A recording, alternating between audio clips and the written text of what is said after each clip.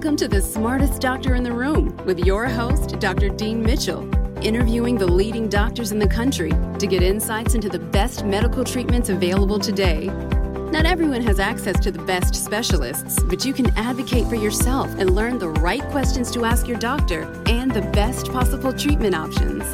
Remember, what you know can make a difference in your healthcare.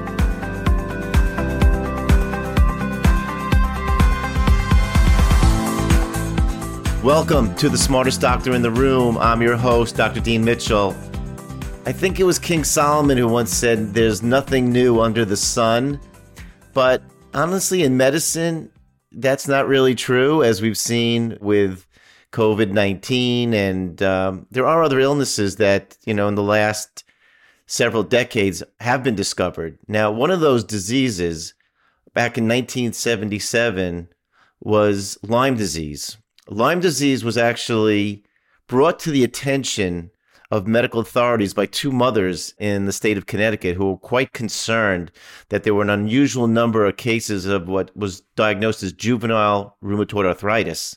These mothers contacted the Connecticut Department of Health, who then in turn contacted a young rheumatologist in training, Dr. Alan Steer, who started doing, with his epidemiological background, some sleuthing and came to the conclusion there was something there. And along with Dr. Willie Bergdorfy, an NIH researcher at Rocky Mountain Laboratory, came up with the diagnosis that Lyme disease, which became a new entity, was actually due to a bacterium called Borrelia, which was found inside the guts of ticks. And that was what was responsible for this new disease.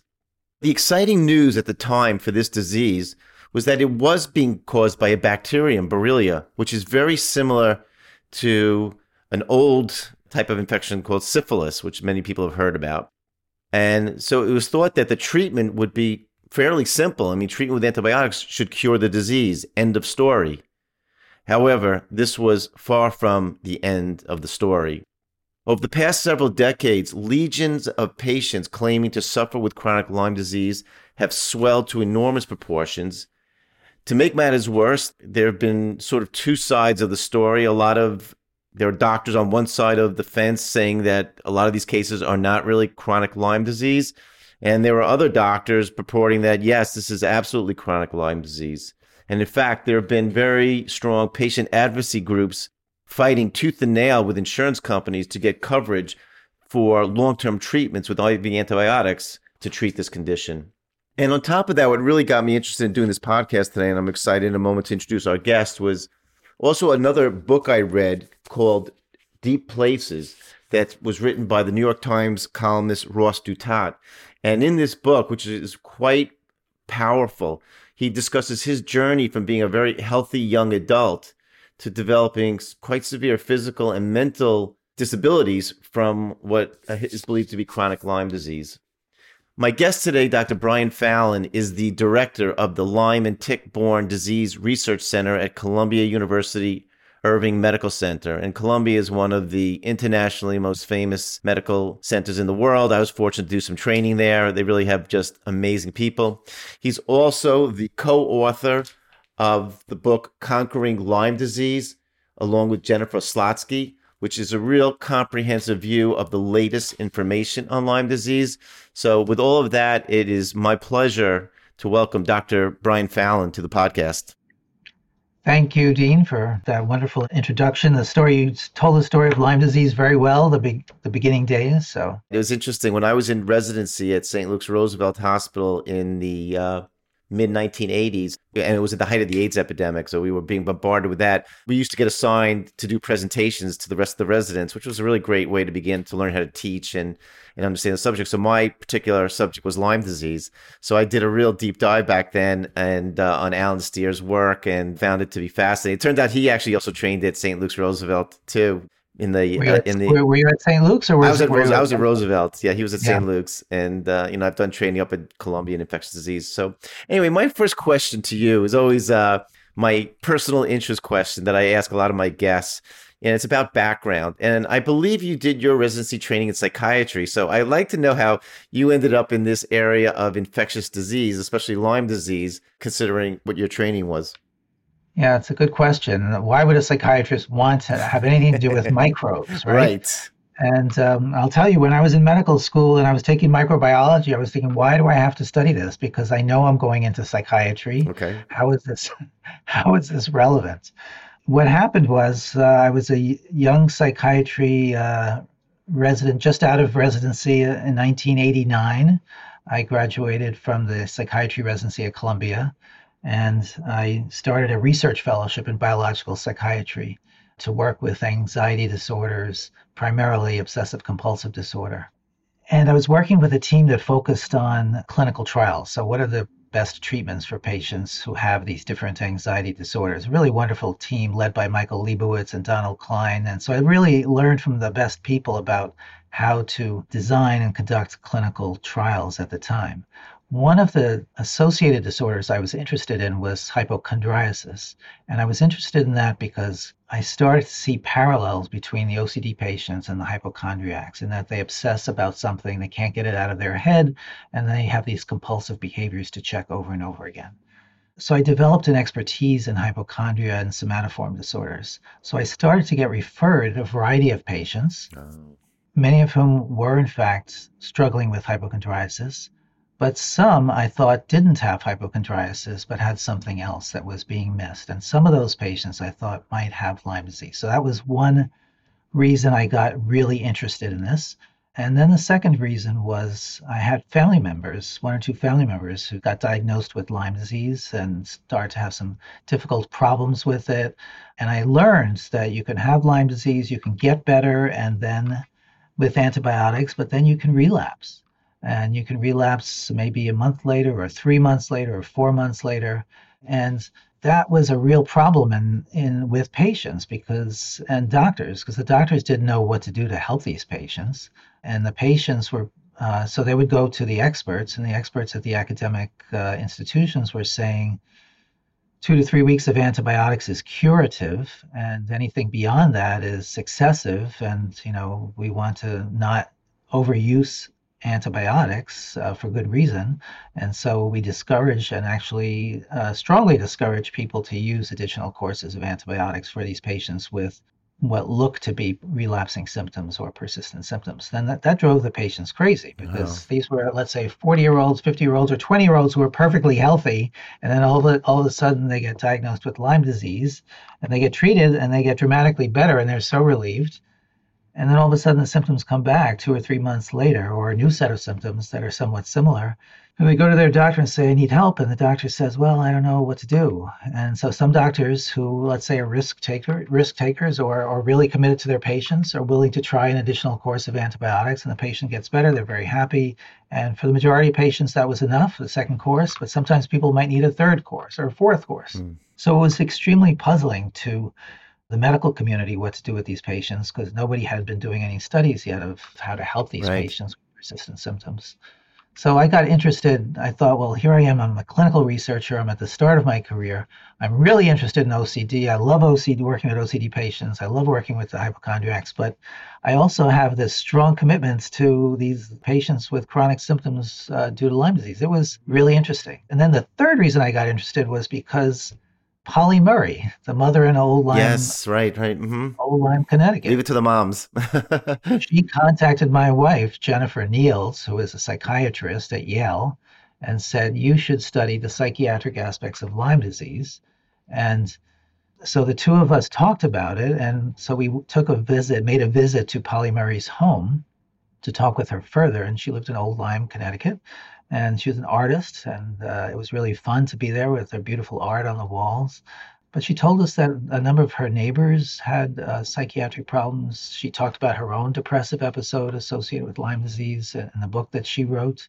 And so then she actually arranged for us to interview some of her neighbors, which we did. And at the end, we had no clue whether the problems were due to Lyme disease or not, but that they were, all we knew was that they had had both problems. But it stimulated us enough to start looking at the medical literature, what's reported there. And there were two review articles, large review articles in Europe talking about psychiatric manifestations associated with Lyme borreliosis.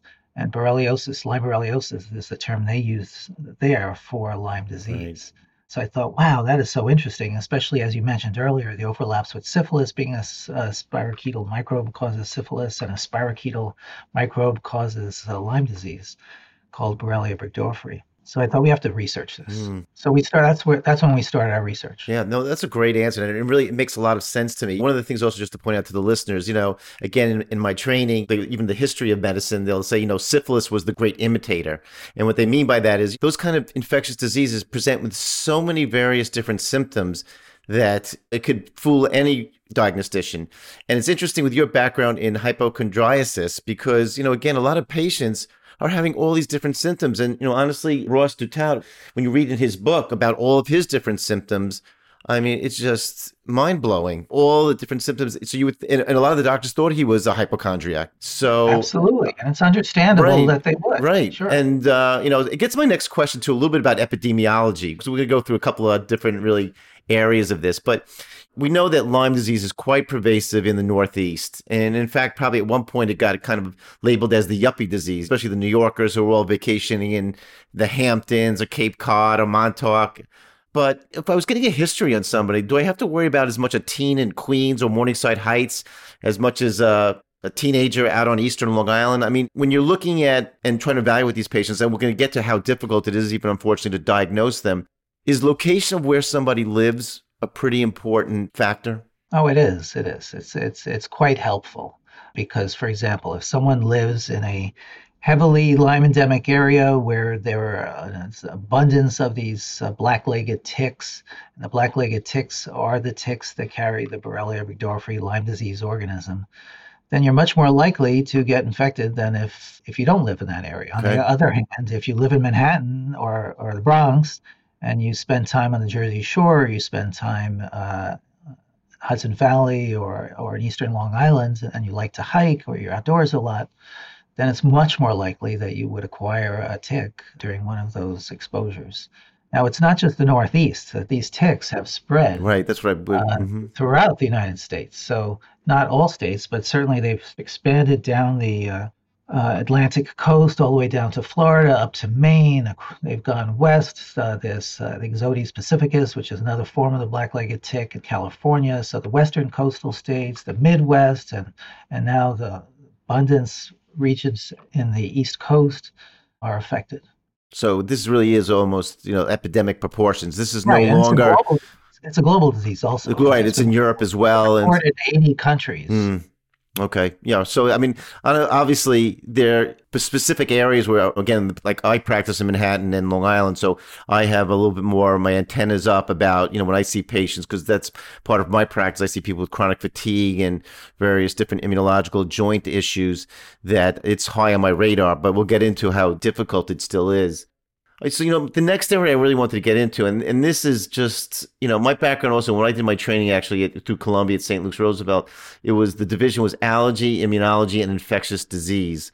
Oh, that's a great combination. Yeah, it was. It was really a very interesting, again, as a time we did a lot with HIV and AIDS, but I was always fascinated with infectious disease. To me, it was the detective work of medicine. And I love also when I was in medical school, like, when you learn microbiology and immunology, you have to learn all the different types of bacteria, viruses, parasites. And as you were saying, you're like wondering, why do I have to learn all of these? Am I ever going to see these in my career? But what I always pondered about a lot was with Lyme disease, as we mentioned earlier, it was discovered to be a bacterium, similar to something called Treponema pallidum, which is known to cause syphilis.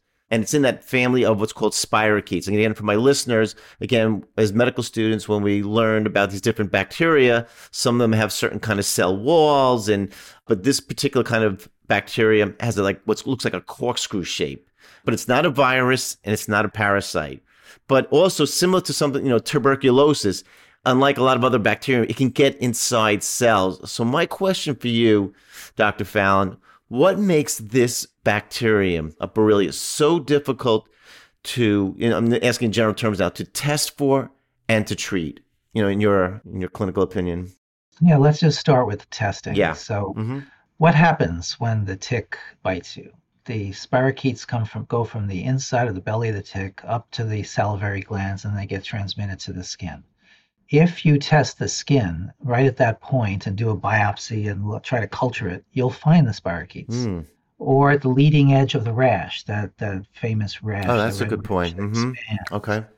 You could find the spirochetes there. Or if you do a blood test and collect lots of blood, you might be able to find the spirochete in the blood within, let's say, the first couple of days of that Okay. original rash. But it's extremely, extremely hard to find the spirochete in the blood after that. So because of that, the testing for Lyme disease is limited to antibody tests. And the antibody tests, while helpful, don't tell you whether someone currently has active infection. All they tell you is whether the immune system has recognized the presence of the microbe in the blood. So obviously, it's an incredibly valuable test, and it was a great advancement when a test was developed for Lyme disease, but the tests aren't perfect. I remember when I was first starting out in the 1990s and learning about Lyme disease, I was told by the academics that our tests are 99% sensitive. And I was thinking, well, how could that be? Hmm. Because doesn't seem to be true with some of the patients I've been seeing. And then they're negative one time and then they're positive months later. And, I didn't really know what was going on with the tests. So that's disturbing. We actually did a study where we took blood from patients, let's say it was 40 patients and let's say 30 controls, something like that. And we divided the blood from each person into 4 different samples. And then we sent the serum to 4 different labs. So the idea was we wanted to find out, do you get the same result if you send blood to one of these specialty labs or one of these academic labs or commercial labs? And what we found was that there was a lot of discordance, a lot of disagreements among the labs. One lab would say it's positive, another lab would say it's negative, and these are good labs. And so you think, wow, if these are reputable labs, but they're coming up with different stories on the same patient sample, that decreases your confidence. Some of the tests, like the IgG Western blot, performed about the same in all of the labs, but the IgM Western blot, there was variability, and the ELISA, there was some variability as well. The tests have improved over the years, for sure, but there's still great limitations. What we need to bring the best help to the patients is a test that can tell us whether or not infection is still present. Because once it goes from the skin and then it goes through the tissue and into the bloodstream, it leaves the bloodstream very quickly and lodges in the joints or in other tissues elsewhere. So it's very hard to detect. That's a great point that you're bringing up, because again, I always make that parallel with syphilis, and we used to look back and think, God, syphilis wasn't hopefully that hard to diagnose. But again, it was a venereal disease. The patients used to come in that they were having discharge in the the penile area, and I think that's when the doctors would quickly do a smear and see that little spirochete on the specimen, and then then there was blood testing, as we know, for antibodies to the treponema pallidum was supposed to confirm to make sure it wasn't a false positive test. Yeah. But from what I've read also too about with Lyme disease, with Borrelia, is that it gets in what's called this L or cyst form. Is that why it's so hard to detect in the blood? They could actually change its shape and is able to hide better? Well, not so much in the blood, but it does change its shape in different fluids or based on pH. For example, if you look in the spinal fluid, they might appear more in a round form than in the spiral shape.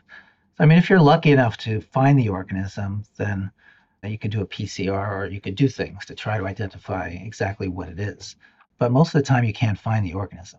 Among patients, let's say, who have been previously gotten, let's say, one course of treatment and they have a relapse, it's just very, very hard to find the organism. So animal models are the key to a lot of progress in medical science, right? So early on, there were some very good animal models developed, mouse models, for example. Mice developed Lyme arthritis, rhesus macaques, the monkey model, also a very good non-human primate model of Lyme disease. But if you do the test where they get infected with Borrelia from a tick and then they get treated, it's very hard with multiple blood draws to find the Borrelia spirochete. However, if you do a special test called a xenodiagnostic test, which is an old test in which you take a tick and you allow the tick that has been cultured in the lab and is known not to be infected at all, and you allow this tick to feed, let's say, on the mouse that has been previously infected with Borrelia and treated, and then you test the belly of the tick to see if there's any evidence of the Borrelia spirochete after it has done its feeding on this previously treated mouse, you can in fact find Borrelia there. So that was discovered in or reported in 2008 by a group at UC Davis led by Stephen Bartold, and Amar Hotzig was the first author on that paper. And Dr. Bartold was one of the leading researchers in the world on animal models of Lyme disease. So when he published that paper, it was almost like an earthquake had hit the academic communities, because all of a sudden, a very prominent investigator was confirming that yes, the infection can persist. But with our standard routine Western blots and ELISAs and antibody-based tests, you just don't know really what's going on. Well, that's so important what you're saying, and obviously coming from an authority like yourselves, because it puts the patient and the clinician in a very unique situation, I think, that where, again, you need the doctor to have a very high suspicion of this. So I'll give you an example. As you know, you're well aware, like Bell's palsy, where a patient gets those facial droops, can be due to Lyme disease. There's other causes of it, of course. Oh, sure. But again, if a doctor saw a patient that came with Bell's palsy, and let's say he asked the patient, do you think you got bitten by a tick, or were you in an area? And, maybe again, the patient doesn't remember, or there's no real hard evidence. But then the doctor may say, maybe we should give you a course of antibiotics, since it's relatively benign, to see if it alters the course of this situation. And obviously, Lyme has other presentations, whether it's cardiac, sometimes the patients present with different type of arrhythmias. Sure. And so, again, it's very important what you're saying, because I think it gives the doctors some more cover, so to speak, to go out on a limb, to work with that patient and say, look, again, from whatever evidence I can gather, I think, or again, the risk benefit of treating you in this particular case warrants that. That's exactly right. And that's the core of the controversy that was there in the 1990s. Yeah, I know. Yeah. Which is, what do you do with these patients? And those doctors who are willing to treat oftentimes are able to help their patients, but they were at risk of losing their license for doing that because it was against what the medical teaching was at the time. So it was a no-win situation. You either lost your license from the Department of Health, or you had the advocacy groups like Dr. Steer being threatened with their life. It was horrible. Yeah, exactly. Right. That was horrible. Yeah, absolutely. I was in touch with him. I mean, I understood we were hoping to get him on at one point, but he was a little reluctant, because Dr. Steer is great. He's a wonderful man. I mean, it's just, he's been through hell and back. He's been through a very he is the leading authority on Lyme disease in the world, right? And he did get a tremendous amount of grief early on because the patients were having these persistent symptoms, and he was trying to focus on the science and where the science was, but the science wasn't there yet to tell him, to allow him to go out on a limb. Let me ask you about, if we can, though, about specific testing a little bit. I mean, there is the ELISA where you check, just for our listeners, it's, you check what's called antibodies, IgM, IgG, and there's something called Western blot where you're looking at, I believe, like protein bands for the different possible proteins that might indicate that there's Lyme disease. Again, I'm sure at your center, you're checking these things along with, the other ticks, babesiosis and ehrlichiosis. They're all kind of hard names to say. But do you find that, for example, if you're concerned, and, a lot of patients have heard about IGeneX as being the best testing lab for this, although I have not found that myself, but that looking at these different bands, that there are certain ones that are specific. Because, again, the biggest controversy, as is that, okay, you have to meet like 5 out of the 12 bands to be CDC diagnosed with Lyme disease. But if somebody had a band, let's say for bands 23 and 31, which are supposed to be highly specific, does that sway your thinking, how you're approaching patients at the center? Well, those are really good questions. In 1995, that's when the CDC came out with a list of like 10 bands they called specific bands. They thought they were highly specific for Borrelia burgdorferi, and some bands were thought to be more specific. So, for example, the 31 kilodalton band was one of the bands upon which a vaccine against Lyme disease was being formulated. So doctors like myself and many others paid more attention to some bands than others. However, over the years, we've learned that there's cross-reactivity at those band locations from some other antibodies that are not Borrelia antibodies. So even though we thought that these were highly specific, it turns out they're not as specific as we once thought. So the notion that one band or two bands themselves on an IgG Western blot, if they're there, can be diagnostic themselves has really not been supported by some of the recent findings. Okay. What about also? I mean, the other point, which I think is important to raise, Yes. which is that you can have Lyme disease and not test positive on these tests. I know. So I think it's so important. Yeah, that you're. it's really important because people are being denied the option of treatment, which potentially really help them just because they only have 4 bands or they only have 3 bands on their IgG Western blot. And there are reasons, as you know, there are reasons why people might not develop the full antibody response. So someone who might have been treated early in their infection with antibiotics for something else or might just not generate a full antibody response. Before we get to treatment, because that's going to be also fascinating too, I just one other quick question on. There was at one point too something mentioning about a low CD57. It's what's one of the cluster determination markers. For our listeners that are on T cells. That was at one point sometimes was floated around that when it's low indicated active disease. Was that debunked, or is that still something that you folks look at? I mean, we took a look at the CD57 when we were doing a study about 15 years ago, and there was no difference in the rates and the levels of the CD57 for the Lyme patients versus the healthy controls. So I didn't find any difference or relevance associated with the CD57. Okay. And we used the same lab that the people who find it to be useful used. So I think it fluctuates quite a bit, even in the course of a day within the same individual. Wow. So. Okay.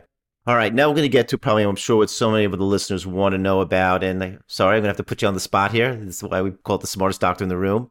We're going to talk about treatment. And I want to just run through a couple of these scenarios. What would be your approach? A patient, again, I know you're basically probably a referral center, but if a patient goes to their local urgent care center or primary doctor, and they were out in the Hamptons over the weekend, in the summer or the fall, and pretty sure they got bit by a tick or they noticed the rash. How would you recommend the treatment, again, duration and your choice of antibiotic in general?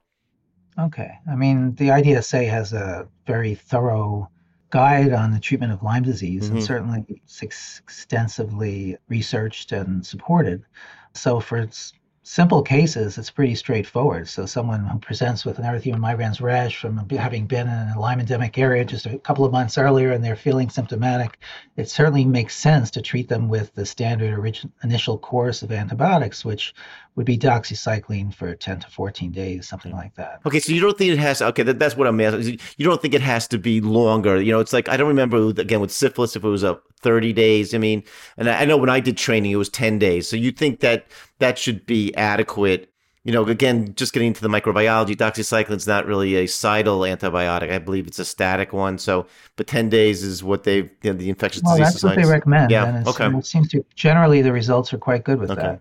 How important do you think it is also about tick identification? Now, I used to think patients were a little crazy when they'd come in with their little bag with their tick, and then I'm reading, I think it was even in your book, saying this is a good idea. Let's see what's. In fact, I even had a tick in my backyard, and my area is not really known for Lyme, thank God. And I sent it off to local Quest, and thank God it came back, no bacterium, no Borrelia in there. So do you consider that to be pretty helpful too? If somebody has gotten bit by a tick, or I might hear stories where patients like, oh my God, I pulled the tick off my body. Should they save that and have that analyzed?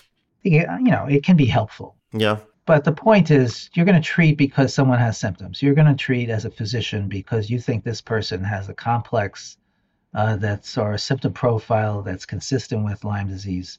I think the main reason someone sends their ticks out to be tested is because they're not getting tick bites very often. Okay. People who live in Lyme endemic areas are getting tick bites frequently. That's true. So they're not. They just can't. No, I understand. That's true. All the ticks out to be tested. Right. I was just thinking more in the acute cases. Okay. And I just want to go back to the treatment question earlier, which was, for acute Lyme disease, the 2 weeks, 10 days to 2 weeks of doxycycline is very, very reasonable. Okay. The question is, what do you do with patients? And the case you presented was actually someone who had been infected maybe 3 months earlier. So it's already had a chance to disperse in the body's body. Who knows where it is lodging? Who knows whether you need to have an antibiotic for a longer period of time or one that crosses the blood-brain barrier or what. So it really depends on what the symptom presentation is at the time. Certainly, it's reasonable to start with the regular course, but you want to be highly vigilant to the possibility that may not be adequate, and a person may need an additional course of antibiotics. Okay, so let's talk about this because again, I like to get into very specifics because for my own thinking, and I'm sure for my listeners.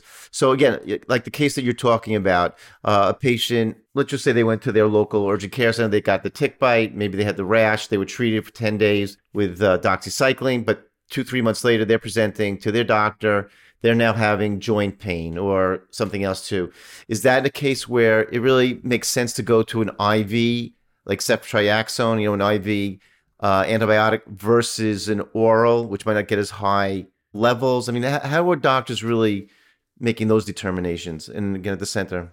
Yeah, I mean, I think the IV antibiotics people try to avoid at this point if they can, just because there are risks associated with IV antibiotics. Mainly if you're using a PICC line, for example, there's the risk of infection, there's a risk of blood clots. Okay. So if you can treat orally, it's much better than if you can treat IV, but sometimes you do need to treat with IV antibiotics. So for example, the standard teaching on Lyme arthritis is you treat with doxycycline to begin with for a month, and then if that's not sufficient or adequate or the person relapses, you might treat with another month of doxycycline, and if that doesn't work, you might then go to the intravenous antibiotic, ceftriaxone, because it has good penetration. Right. Why would you continue to repeat the doxycycline if there was failure? Is there potential resistance? I mean, is there another choice? I know again it's classically doxycycline. Good question. Yeah. I know that's the recommendation. Okay. All right. I thought I have to ask you the questions that are on my mind, and I'm sure, because again, I see so many of these, I see a lot of these cases, and you're always the other possible explanation is that we know that when you give antibiotics against Borrelia or against many other microbes as well, oftentimes 90% of the microbes are killed, but there's 10% perhaps left over. And that 10% is not because of resistance, it's because of persistence or tolerance of the antibiotic. So let's say those tolerant organisms were in a quiescent state or a dormant state, and then they come out of that dormant state and start multiplying and causing inflammation or disease. That would be an example of why the same antibiotic at a later point might be helpful. So there's this notion of pulse treating, where you treat and then maybe a month later you might treat again, or 2 weeks later, whatever the pulse distance is, and that might be effective. So it actually has been shown by several groups, very prominent groups around the country, that doxycycline does not always lead to eradication of the organism. Sometimes you do get these persisters. Yeah, I was going to ask you, because again, my background in immunology, I always find it fascinating, and again, it's going to be the big question with COVID, is these chronic cases, these persistent cases, is it persistent inflammation possibly from, what we would call an antigen or some kind of protein from even dead organisms, or is it really true persistent infection? Well, that's really, really important question, because if it's persistent infection, you want to treat with antibiotics. If it's not persistent infection, then you're wasting your time treating with antibiotics. Well, that's why believe it or not, I've used gamma globulin with patients sometimes. Oh, you have? That's great. Yes, yeah, because I'm a big believer in gamma globulin. I actually use intramuscular instead, because they don't need again, in my training, when I used to treat the kids with immune deficiencies, obviously we gave IV gamma globulin because they were deficient in immunoglobulins. But these patients aren't deficient, but the gamma globulin versus steroids reduces inflammation but keeps their immune system strong. So we've had some responses with that. But yeah, I was just curious, Yeah, I've seen some actually excellent responses with gamma globulin treatment. Usually it's with patients who have persistent symptoms that are no longer responding to the antibiotics. Some of them have suggestion of, let's say, autoimmune neuropathy, in which case that would be an indication perhaps for the IV gamma globulin.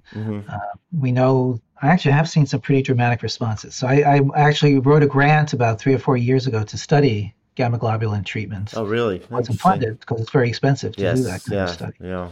But very interesting to hear that you're using that. I have, as we get toward the last questions, this is a really key one, and this is really right up your alley, and I think the listeners will appreciate that. The neurological, psychological symptoms of Lyme disease. I mean, when patients express brain fog, which up until before COVID, brain fog was like, patients used to get thrown out of doctors' offices by using that, depression, anxiety, memory problems. What have you seen or learned with these type of symptoms with patients, with Lyme disease? Is there any specific treatment or modality that you recommend? I mean, again, Ross Dutat, it's very interesting. I mean, he was petrified. He wasn't going to be able to write his column for the New York Times. I mean, at least, like he was saying, he wasn't a physical worker, but there was a point he took off in the summer. He was supposed to write, I think, another book or something. And that's when he ended up writing this book, but he couldn't concentrate.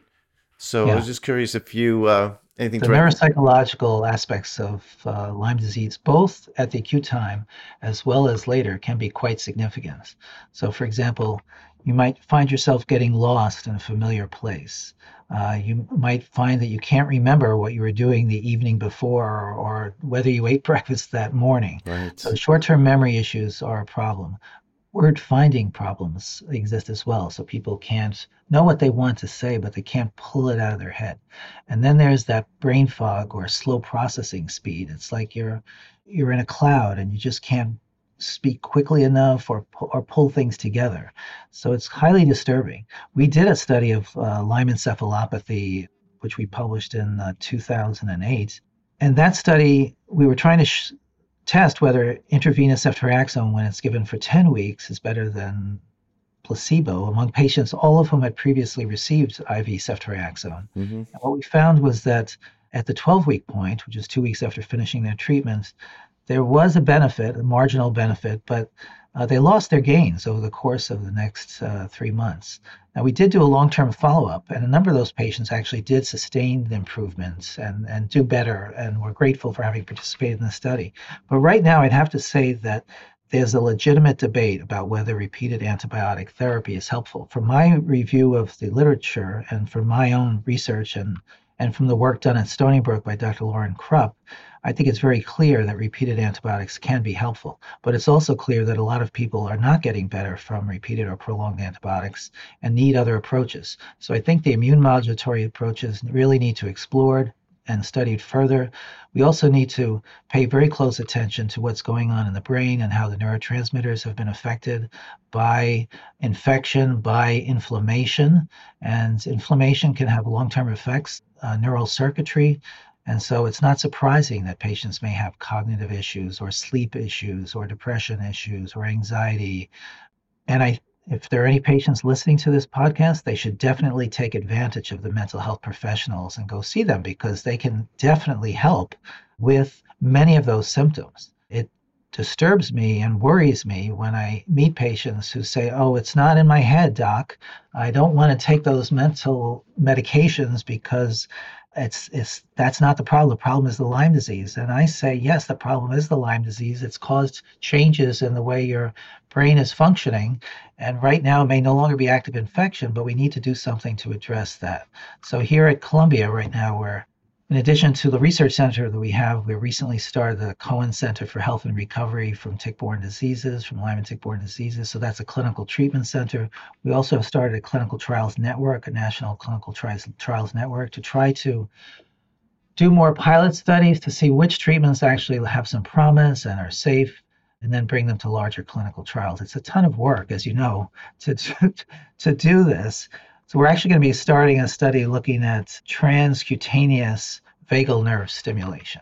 So a little device that yes. I interviewed, you probably know Dr. Kevin Tracy. Have you been sure. with him? I interviewed him a couple of years ago because I was always fascinated by his work. Wonderful. I said Dr. Tracy should win the Nobel Prize. I mean, what he discovered, this whole idea, how the vagus nerve affects the inflammatory response was fascinating. Yeah. So it's interesting that you say that because, I mean, and he also was interesting, when I read his article in Scientific American many years ago, it was dramatic how there were these patients that they were failing all of these biologic therapies for, rheumatoid arthritis. And they implanted that vagal stimulator and they had some dramatic responses. So they showed a reduced need of pain medication. Right. The whole tumor necrosis factor changes, That's right. Reduction in inflammatory cytokines. So now they have external devices. Right. Well, that's good. You don't have They've to. developed that over the last 10 years. That's so awesome. I'm excited to look at this to see if it might actually help our patients. All right. Oh, wait, one last thing I have to throw out there, because Dr. Ross Dutat mentions this in the book, and I don't know, so we have to be careful because some patients are going to latch onto something called the Rife machine. I don't know what that is, but it's like it sounds like some kind of device that the patients hook up to a certain frequency. And, he said, look, he felt very weird, trying it, but he was desperate. And I remember in the book, he says that when the box came to my house, yeah, I saw my wife's face drop because she didn't. all hope is lost. She didn't want me to be using this thing. Yeah. All I can say is that it hasn't been studied very well, so we really don't know much about it. And I don't know anything about it. Okay. Dr. Fallon, I am so pleased that you were able to make the time to come on the podcast today. As I said, I learned so much. That's why I do this podcast. As I said, being the smartest doctor in the room is to get all these kind of doctors like yourself in here, give patients hope, and that's what I try to do in my practice all the time, because I tell them you just never know when the next breakthrough is going to happen around the corner. So that's absolutely right. It's so important. Science is advancing so rapidly. You have to be encouraged. How would you like if any patients are interested about finding out about the center and what's the best place for them to search out to get involved with trials? So they can just go to our website, which is columbia-lyme.org. Mm-hmm. And then they can learn a lot about what we're doing and about our clinical program, as well as about our research studies. Excellent. Again, thank you so much for your time. This was My terrific. Pleasure. Great fun. All right. I hope we get to talk again in the future. I look forward to that. All right. Okay. Take care. Have a nice weekend. All right, bye.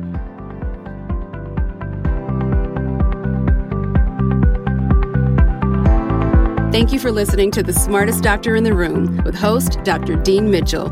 You can continue this conversation on Instagram at Dean Mitchell MD, Facebook at Mitchell Medical Group, or at DeanMitchellMD.com.